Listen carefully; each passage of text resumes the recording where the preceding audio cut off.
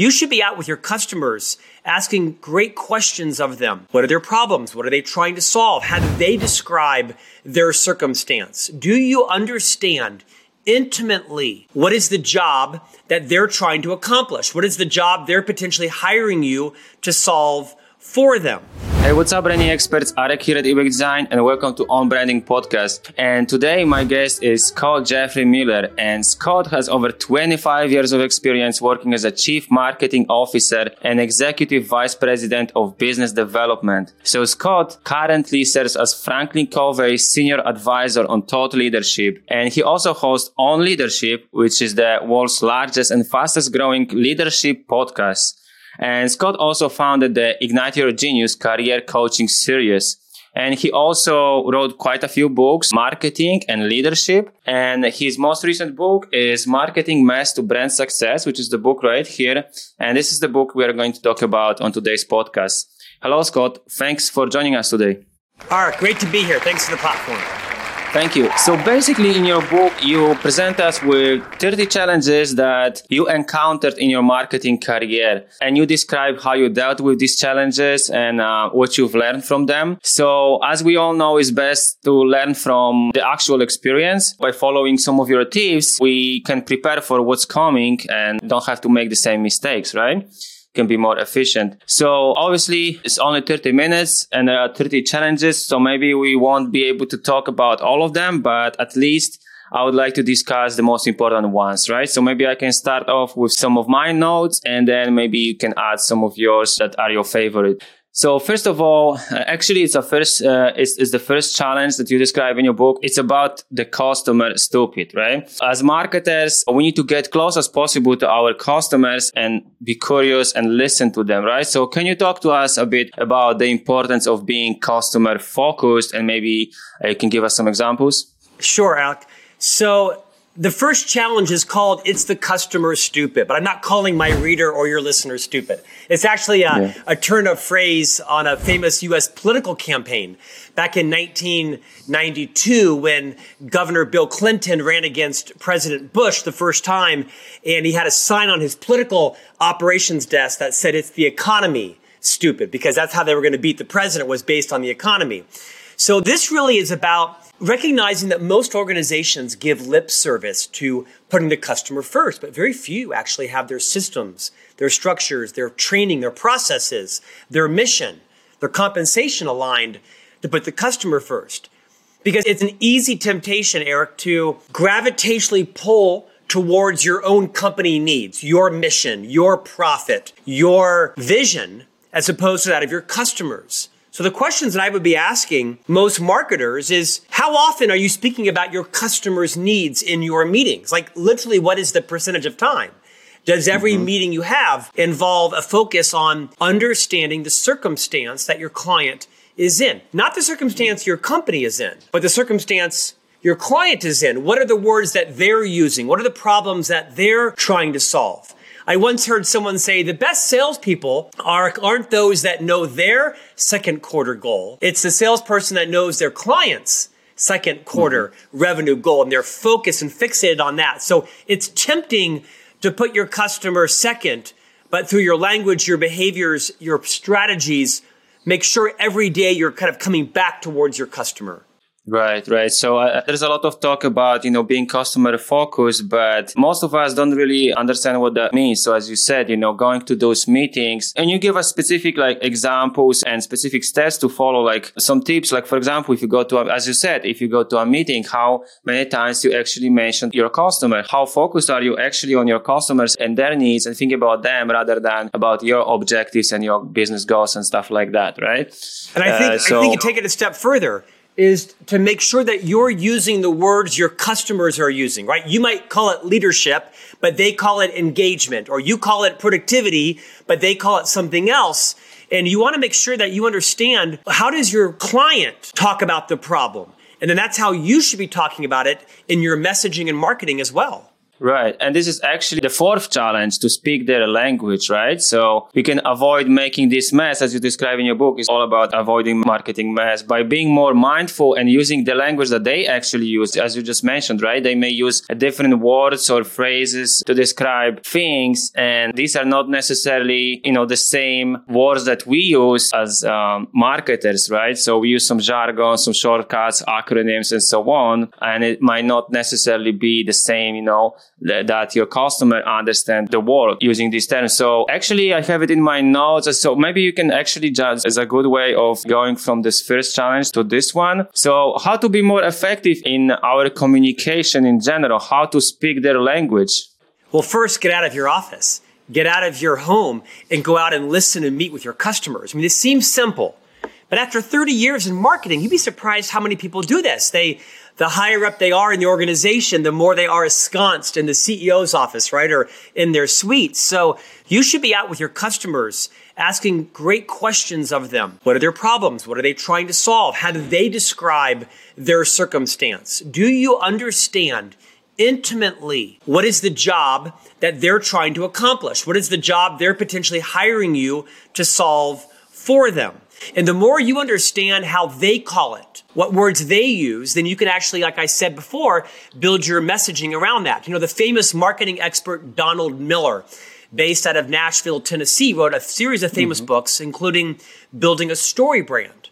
He's one of the top marketing, I think, consultants in the world. And he says, most people's marketing messaging is like a cat chasing a rat in a wind chime factory. There's so much noise and confusion going on, and you want to make sure that you're using the simplest possible words to describe what it is you do, the problems you solve, but absolutely do it in a way that your clients can relate to it. And the way to do that is to be out listening with them, understanding how do they see the problem? How do they see your solution? And is everything you're doing in terms of how you train your staff, how you message with your sales team, your website, your email, your social media, whatever your marketing mix is, all of that should be speaking in the same language that your customers are thinking and speaking in. Not the language that you use in your company and your acronyms and your shortcuts, but the way the client talks about it. Now, we are going to take a quick break here, but we'll be right back. Listen, my mission is to help people design iconic brands. So whether you're a business leader who wants to be more intentional with branding and all of its aspects, or you're a creative professional who wants to attract powerful clients and truly be able to help them succeed with branding, then you need to start with a discovery session in order to develop a strategy that will inform all of your creative work. And everything that you need to learn how to do that, you can find in my online courses at ebexdesign.com/shop, where I share with you my worksheets, case studies, video tutorials, and other additional resources to help you feel safe and strong about your process. Now let's get back to our interview. That's a great explanation. And I like the fact that you refer to Seth Godin, Donald Miller, right? Your book is basically like a summary of... It is. It's a collection of a lot of genius from a lot of other people, but I give them credit. Right. And you do. And you actually recommend to, if you want to dive deeper, to check out these books, right? Donald Miller's book, Story Brand, or This is Marketing by Seth Godin. You actually talk about that in your book, Yeah, it is like a collection. Okay. So my key takeaways from this challenge, speak their language. So you need to ensure that you're calling it as it is also what they're calling it. So, because if you're using some jargon and some nomenclature, some shortcuts, acronyms, they may not actually understand, right? So you were talking about actually you need to go out there, get out of your office and go to talk to your potential customers, right? You give us specific tips on how to do this. And you even give us in this book, like specific scripts, like if you want to go on LinkedIn and find your potential customers and ask them for 15 minutes of their time, you actually give us specific scripts that we can use in our reach out, how to approach them, so that we can actually figure out their language and figure out, how they describe things, so we can be more effective in our communication, right? Some other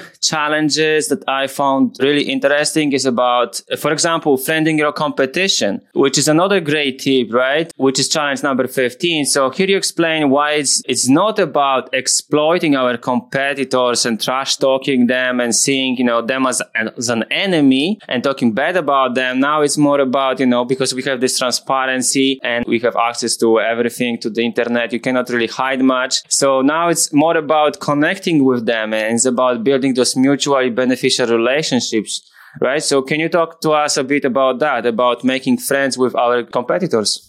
Arik, I'm delighted you picked this challenge, number 15, friend your competition. It requires a different mindset, a different belief system, where no longer do you view your competition as your enemy. Competition is good because they're helping to build the marketplace. They're helping to communicate to your clients that there are solutions out there, and it also gives you something to sell against. But the days of trash talking your competition are over. You have to be able to speak to how your product, your solution, your service stands on its own without respect to the competition. But you can learn so much from your competition because they aren't exactly your competitor for every product. If they are, that's a miracle, right? They have a certain expertise, you have a certain expertise, but the world's getting smaller. Between acquisitions and mergers and alliances and partnerships, the likelihood that you're going to come across some kind of association with your competition is highly likely.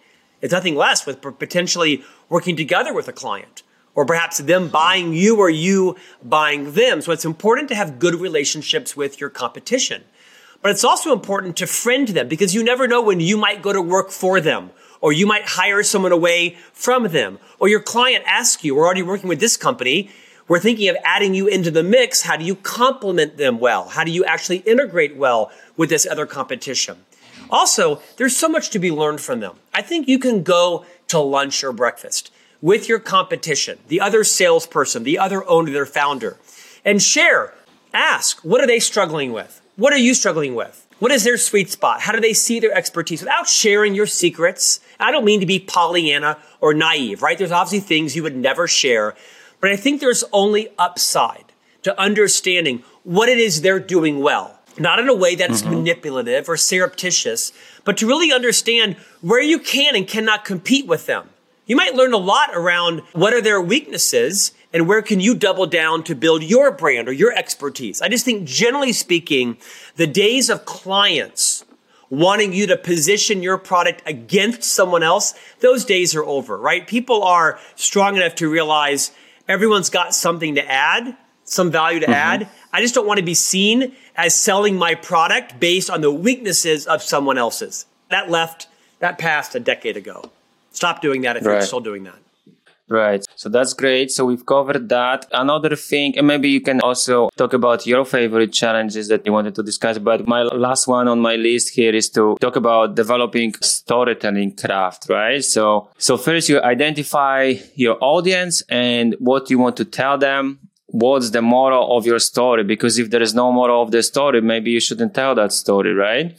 So storytelling is important. A lot of people talk about storytelling, but what drives the stories is actually a good question or a problem that we start with, right? And we answer it at the end. So, and here we talk about Nancy Duarte's TED Talk to learn more about storytelling. Here we can also mention, Donald Miller and stuff like that. So what's your take on that? Why storytelling is so important when it comes to marketing? Well, the best communicators are the best storytellers. Whether you're developing a postcard or a website or a trade show booth, whether you're writing an email or a social media post or giving a speech at a conference or a trade show, you're telling a story. You might be telling a story in 3 sentences or in a picture. You need to understand, what story are you telling? Are you telling your story or are you telling the client's story? If you're telling your story, then the client needs to be able to see themselves in your story. If you're telling their story, they automatically can see themselves in their story. I think too many marketers and entrepreneurs tell the story of their journey, how you got started, why you were passionate, why you built the business. I don't really care. I don't really care about your story. I care about my story and how you're going to help me solve my problem so my story becomes better. So never forget that you're in this storytelling business, even if it's 3 lines. And look at your website. Are you telling your story or are you describing a story that your potential client, your prospect, can find and identify themselves in? It really requires you to completely change your mindset. I mean, Maybe you care about your grandfather's, Polish recipe for some kind of dish, but does your client care about that? Maybe your client cares about what their grandfather did. You get the point. Is when you're telling stories, there has to be a moral. There has to be a resolution, probably some kind of conflict, but you want to make sure you do it in a way that your client cares, not just you care. Mm-hmm. And this is really can be eye-opening for some of us, right? So it was definitely for me when I first, read like Donald Miller's book, for example. So yeah, it's definitely about, our clients, our customers. Even if we talk about ourselves a little bit, they need to see, how they fit into that story. We need to make them hero. They are the hero, not so our brand is not the hero. Our brand is, someone who helps the hero to overcome some obstacles or some problems, depending on, of course, what we do, what kind of service or product is this. But yeah, ultimately it's all about them, as you said. Otherwise, they won't care, right? So yeah, so these are some of the ones that I was particularly interested in.